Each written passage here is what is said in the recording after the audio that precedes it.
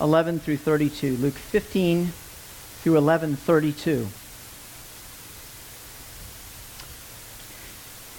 And Jesus said, there was a man who had 2 sons. And the younger of them said to his father, Father, give me the share of property that is coming to me. And he divided his property between them. Not many days later, the younger son gathered all he had and took a journey into a far country. And there he squandered his property in reckless living. And when he had spent everything, a severe famine arose in that country, and he began to be in need.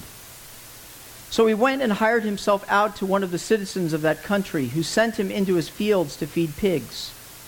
And he was longing to be fed with the pods that the pigs ate, and no one gave him anything. But when he came to himself, he said, how many of my father's hired servants have more than enough bread, but I perish here with hunger? I will arise and go to my father, and I will say to him, Father, I have sinned against heaven and before you. I'm no longer worthy to be called your son. Treat me as one of your hired servants. And he arose and came to his father. But while he was still a long way off, his father saw him and felt compassion, and ran and embraced him and kissed him. And the son said to him, Father, I have sinned against heaven and before you. I'm no longer worthy to be called your son. But the father said to his servants, bring quickly the best robe and put it on him, and put a ring on his hand and shoes on his feet. And bring the fattened calf and kill it, and let us eat and celebrate. For this my son was dead and is alive again. He was lost and is found. And they began to celebrate. Now his older son was in the field, and as he came and drew near to the house, he heard music and dancing. And he called one of the servants and asked what these things meant. And he said to him, your father has come, and your brother has come, and your father has killed the fattened calf, because he has received him back safe and sound. But he was angry and refused to go in. His father came out and entreated him, but he answered his father, look, these many years I have served you, and I never disobeyed your command. Yet you never gave me a young goat that I might celebrate with my friends. But when this son of yours came, who has devoured your property with prostitutes, you killed the fattened calf for him. And he said to him, Son, you're always with me, and all that is mine is yours. It was fitting to celebrate and be glad, for this your brother was dead and is alive. He was lost and is found. The word of the Lord. I had the honor of preaching about this message at my father's funeral on Tuesday.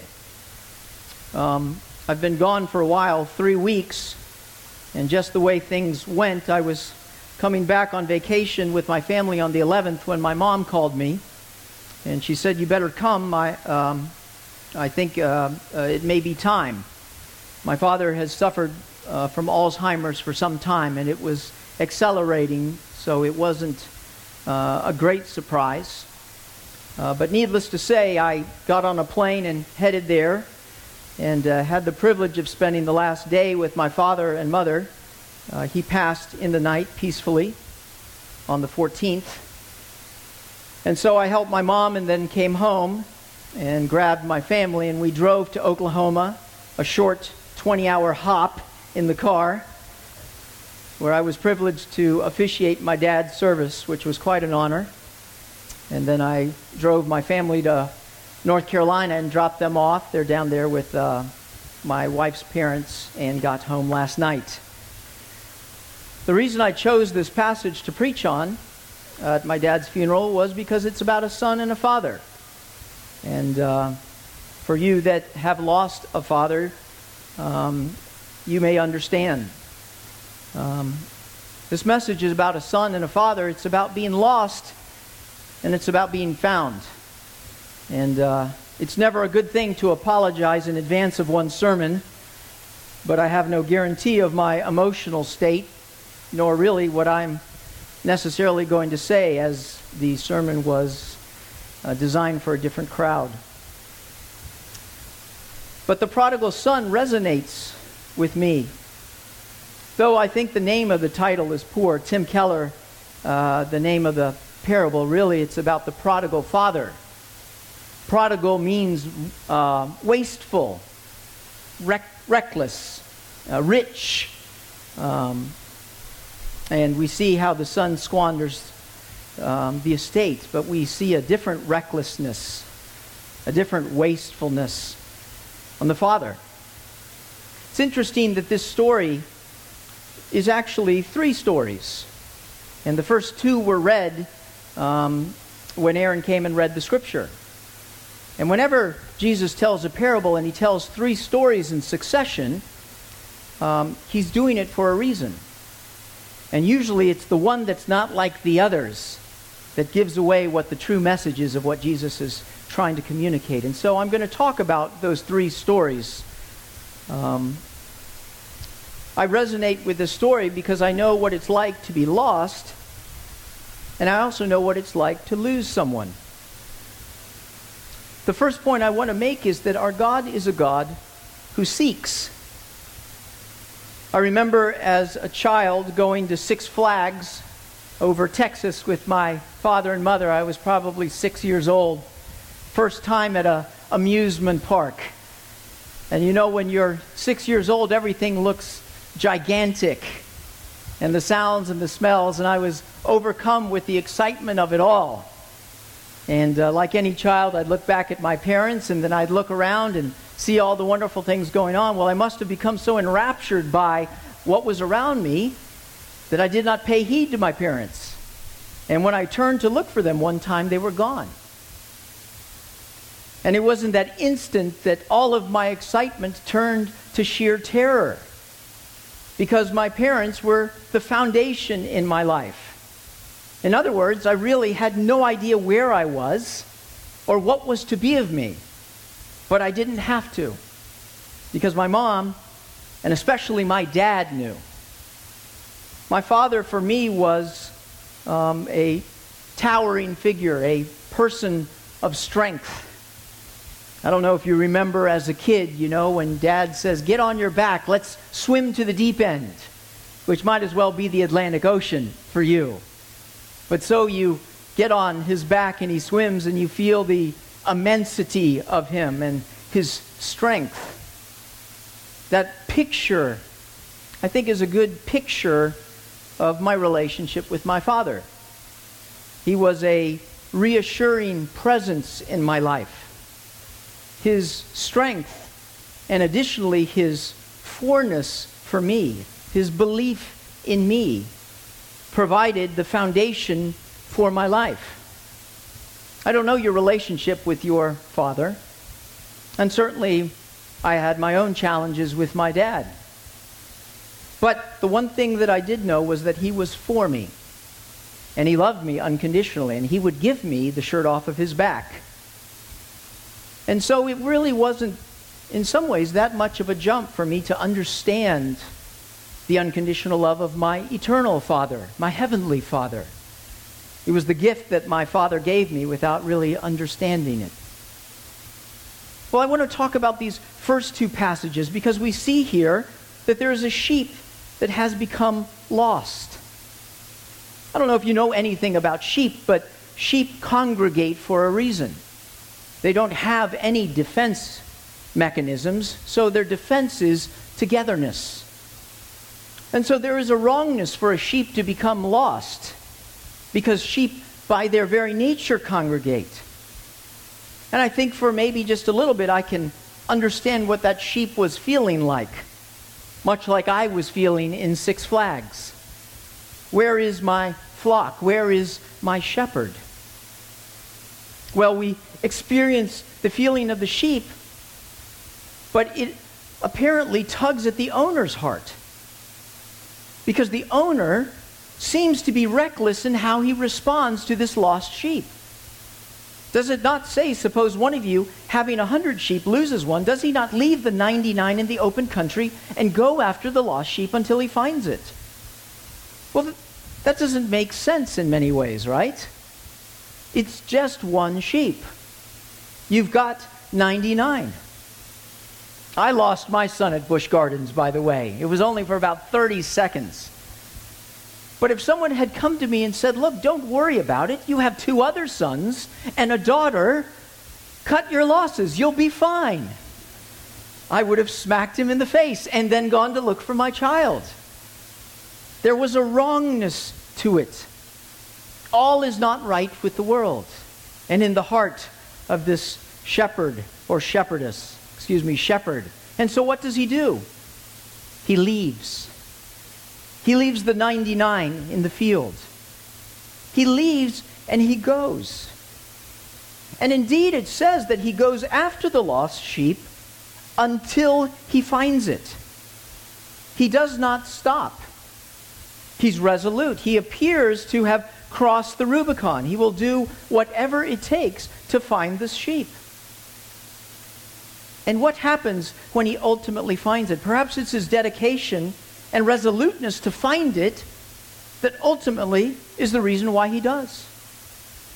I don't know if you've ever lost something and you say, oh, I'm going to go look for it. Sort of half-hearted looking, right? By the way, while we were traipsing around the country, my wife left her MacBook at the hotel in Owasso, Oklahoma. There was a feeling of abject terror in my wife's heart as she longed for her precious MacBook. It wasn't the MacBook, it was what was on it, which is about 20,000 photos of our family. And so there was a sense of, we've got to find it. Well, lo and behold, the shepherd finds it, doesn't he? And what does he do?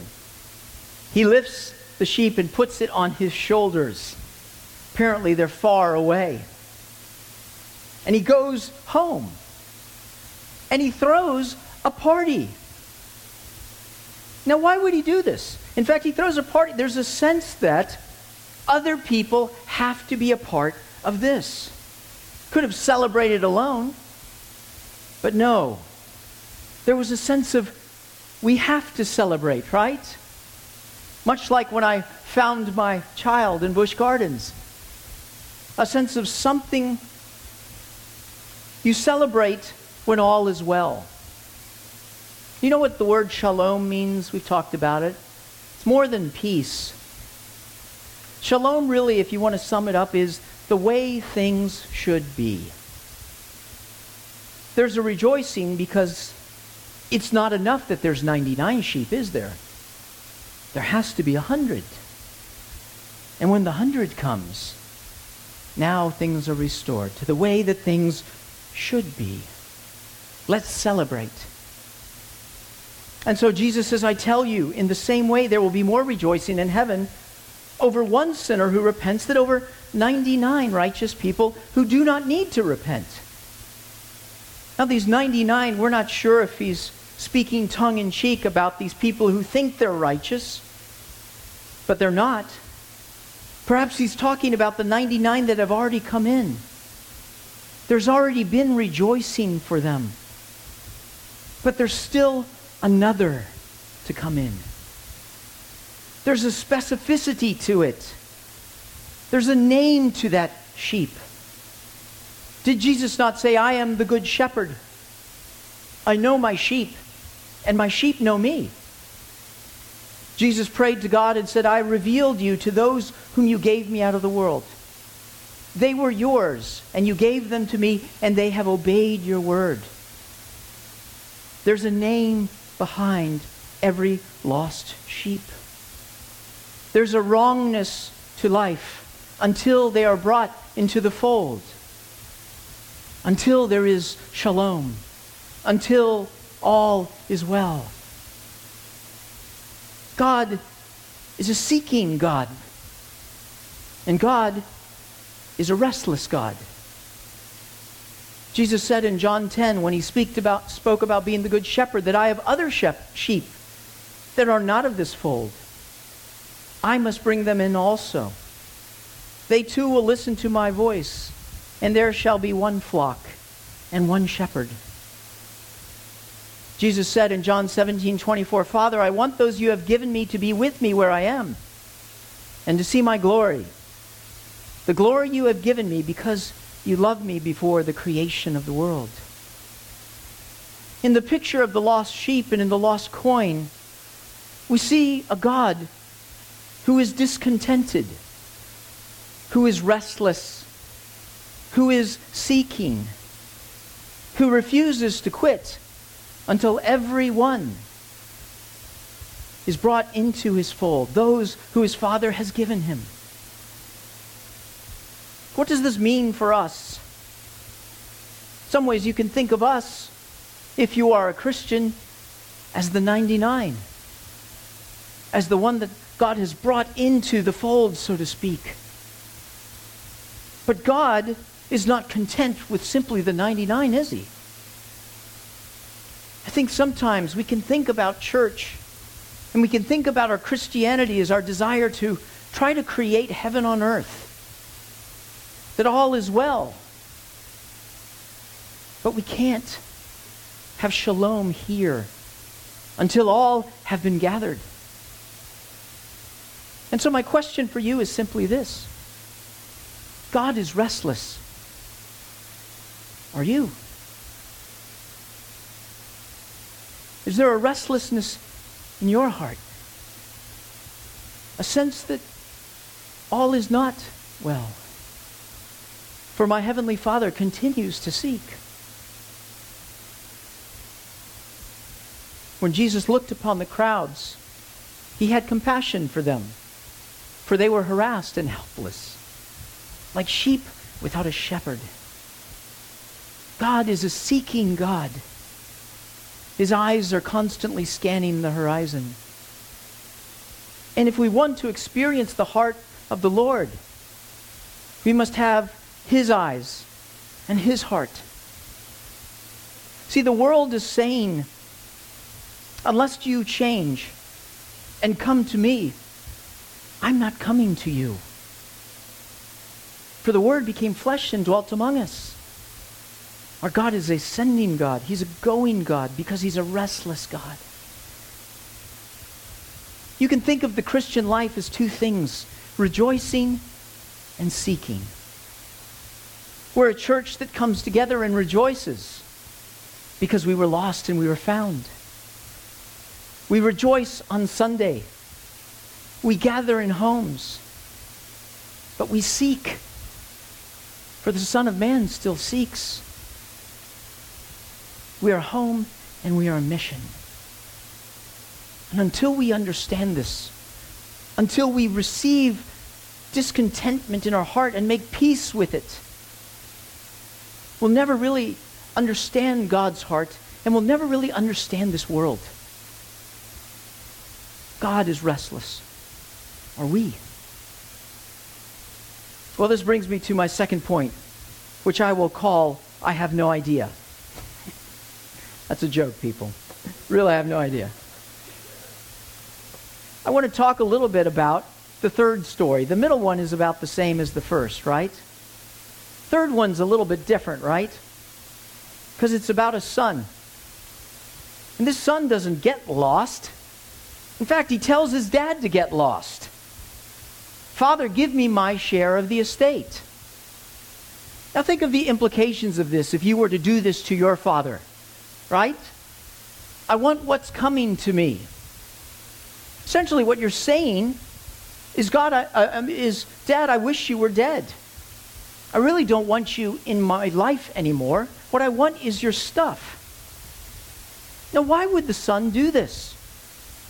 I mean, we have a sense of the character of the father, right? The son is essentially saying, look, I know better. I want to call the shots in my own life. I don't want you over me. I'm really astounded by the response of the father, by the way. I would think that the response of a father would be to do exactly to the son what the son did to the father. Disown him, right? I want what's coming to you. Nothing's coming to you. I disown you. But it shows his character that he did what the son asked. See, essentially, to do what the son asks is to say to the son, you are still my son, even though you don't want to be my father. The father is claiming and asserting the sonship and his fatherhood of this son, this rebellious son.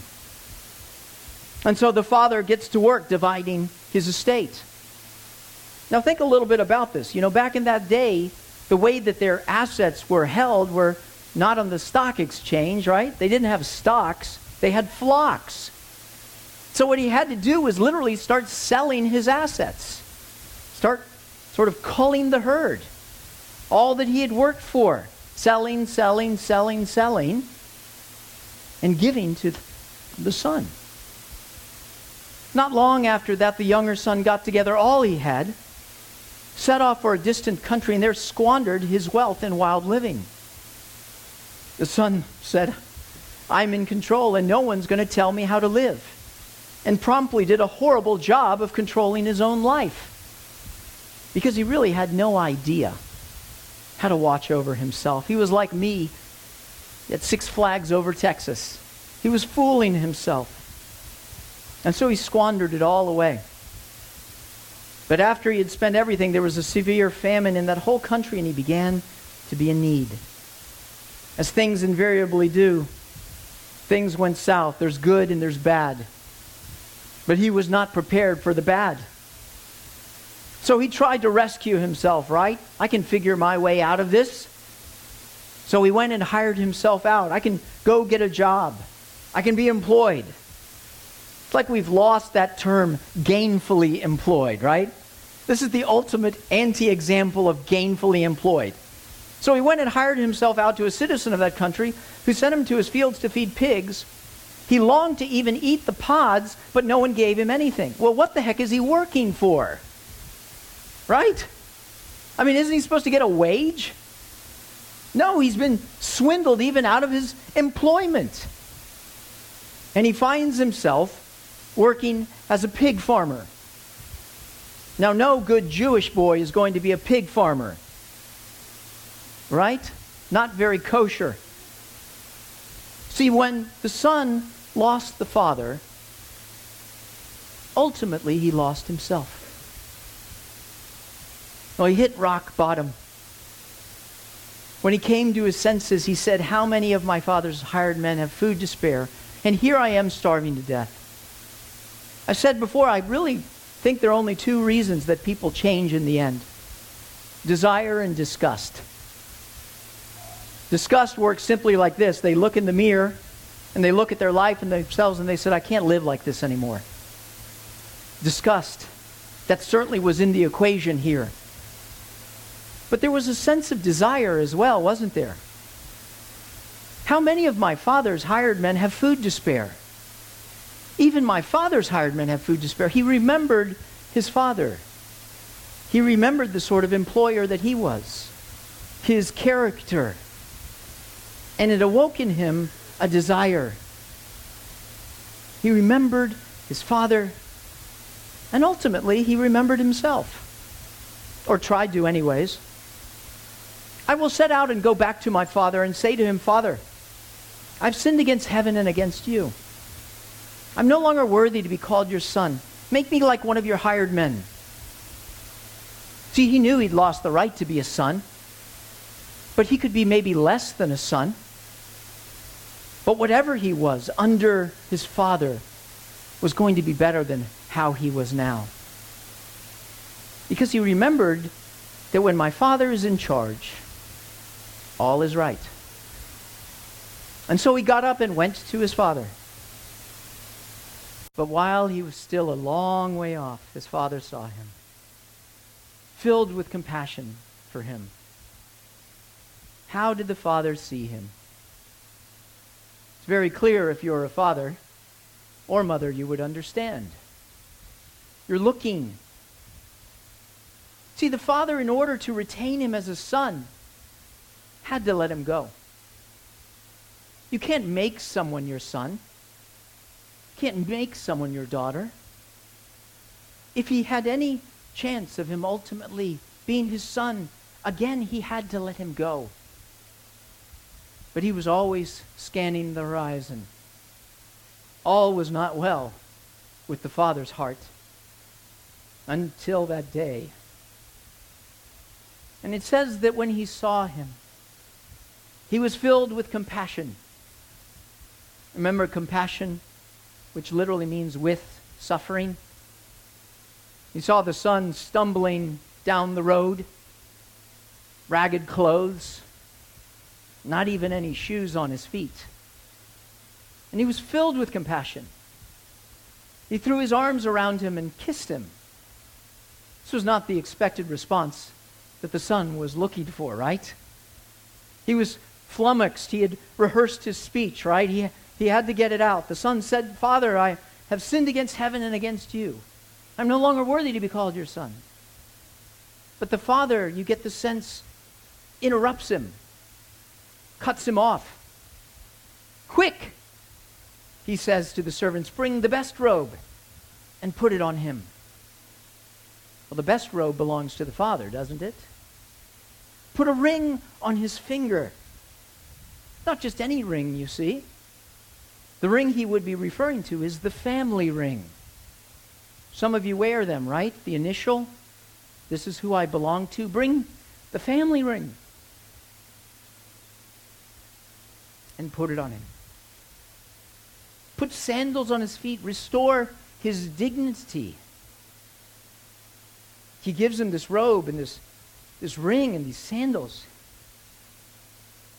The son never expected this. Never in his wildest dreams. I mean, nobody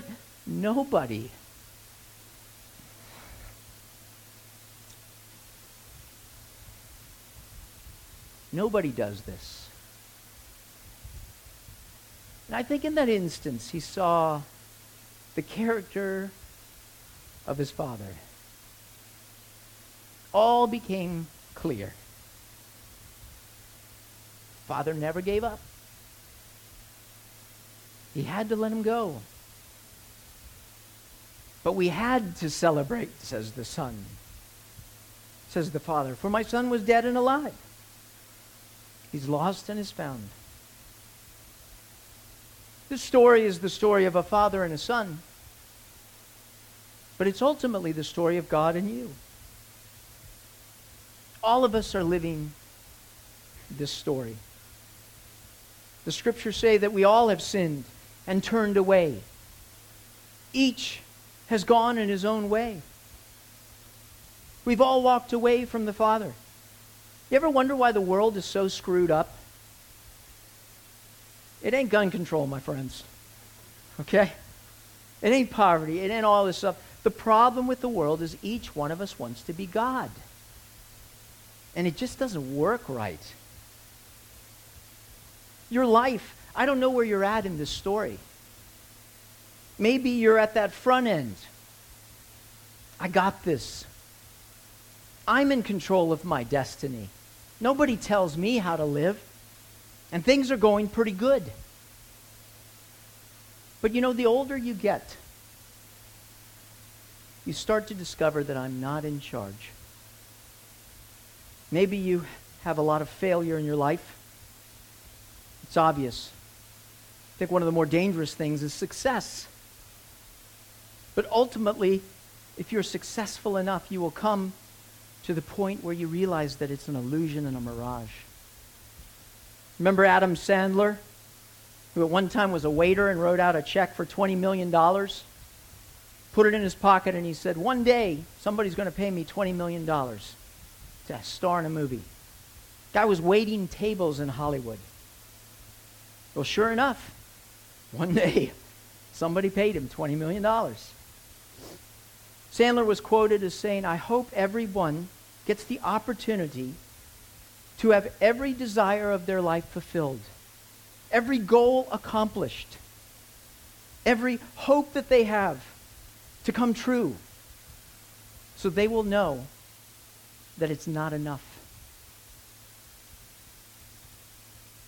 Life is a test. Life is a trust. And life is a temporary assignment. The test is simply this: who am I? But I want to suggest to you that you can never answer that question until you answer a deeper question. Whose am I? This world is lying to you when it talks about what freedom is. Because this world says true freedom is being able to do anything I want to do. Tell that to a fish after you pull it out of an aquarium. No, true freedom is not being able to do anything I want to do. It's living in harmony with who I was meant to be. And you will never find freedom until you surrender yourself to the rule of your Heavenly Father. I figured this out when I was 18, at least enough to walk in this path, and my father and mother and the rest of my family thought I was the crazy one. I was the black sheep, maybe, who'd gone off the reservation.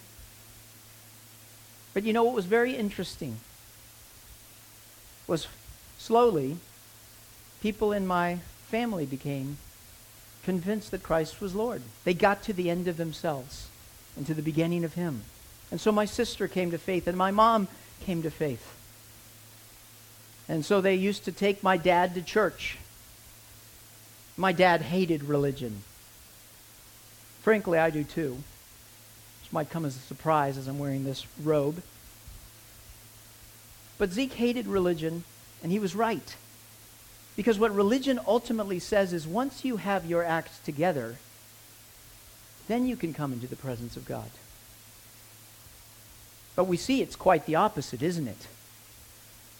It's really when you get to the end of yourself, when you don't have any shoes anymore, when you come stumbling up the road. In fact, you can't come to the Father until you realize that you're spiritually bankrupt.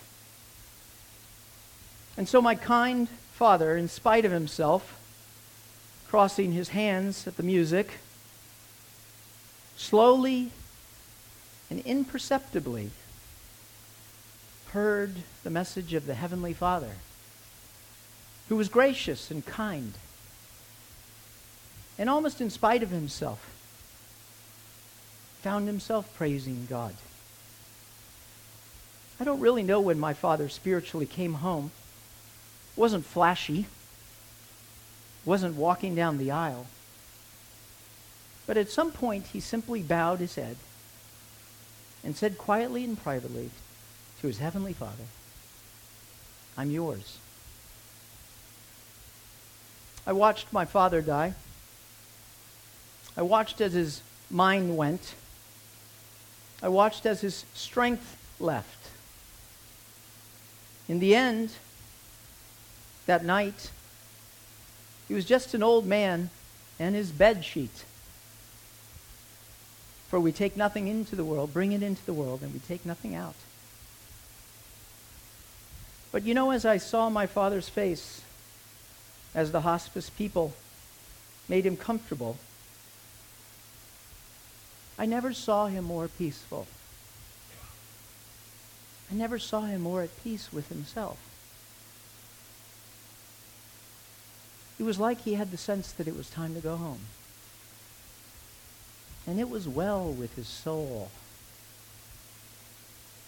Life is a test and life is a trust. And life is a temporary assignment. All of us are terminal. All of us at one day or another will come home. So the question is, have you? You may be lost. But are you found? I told you that there was 3 stories and one was different than the other. In the first story, one goes to seek the sheep and find, right? The second one goes and finds the coin, right? Seek and find. The third story, where's the seeker? There's no seeker, is there? The son comes home. Remember, Jesus told this story to the Pharisees, right? They're all upset. This man welcomes sinners and eats with them. And so he told them this parable. See, the way things should have been, and the Pharisees understood this, in that culture, who would have been the one to go find the wayward son and bring him home? The elder son. It was his responsibility to go and find and bring him, much like the seeker had with the coin or the sheep. But this elder son is angry. You squandered your money with prostitutes. In fact, we don't even know if the elder son even went into the party. Who's Jesus talking to? He's talking to the Pharisees. He's talking to the religious leaders. He's saying this was your job. And so what he's really saying is, I am the elder son. I am the one that my heavenly Father has sent. For the Son of Man came to seek and save the lost. For God so loved the world that he gave his only Son, that whoever believes in him shall not perish but have eternal life. This is all about the elder son, Jesus Christ. How do I come home? I don't know the way. And frankly, I wouldn't have the courage. But there in the distance, coming uncomfortably close, incredibly loud, the Word became flesh and dwelt among us, full of grace and truth. Jesus declared, I am the older son. And I will come, and I will find, and I will put on my shoulders, and I will bring, and we will celebrate together. How great is salvation that God would do such a thing. I am the good shepherd, Jesus said, who will give up his life. You may be lost, but have you come home? The Son of Man came to seek and save the lost. People sometimes say to me, Pastor, how could a loving God send people to hell? I say, oh, you're quite wrong. Jesus doesn't send anyone to hell. Hell is the ultimate freedom. Hell is ultimately God saying to the wayward son, have it your way. Can't make you love him. My hope for you is the hope I had for my dad and got to see lived out in his face as he passed into glory. Life is a test. Life is a trust. And life is a temporary assignment. The gift of God is a robe of righteousness, the name of a child of God, an inheritance spotless kept in heaven for you and me. Let us rejoice for everyone that comes, and let us be part of his mission. For the Son of Man came to seek and save the lost. And until the last trumpet call, we are on pilgrimage. But one day, I will enter into the banquet, and there will be my Father and my oldest son. And I sure hope you. And we'll celebrate. Let's pray.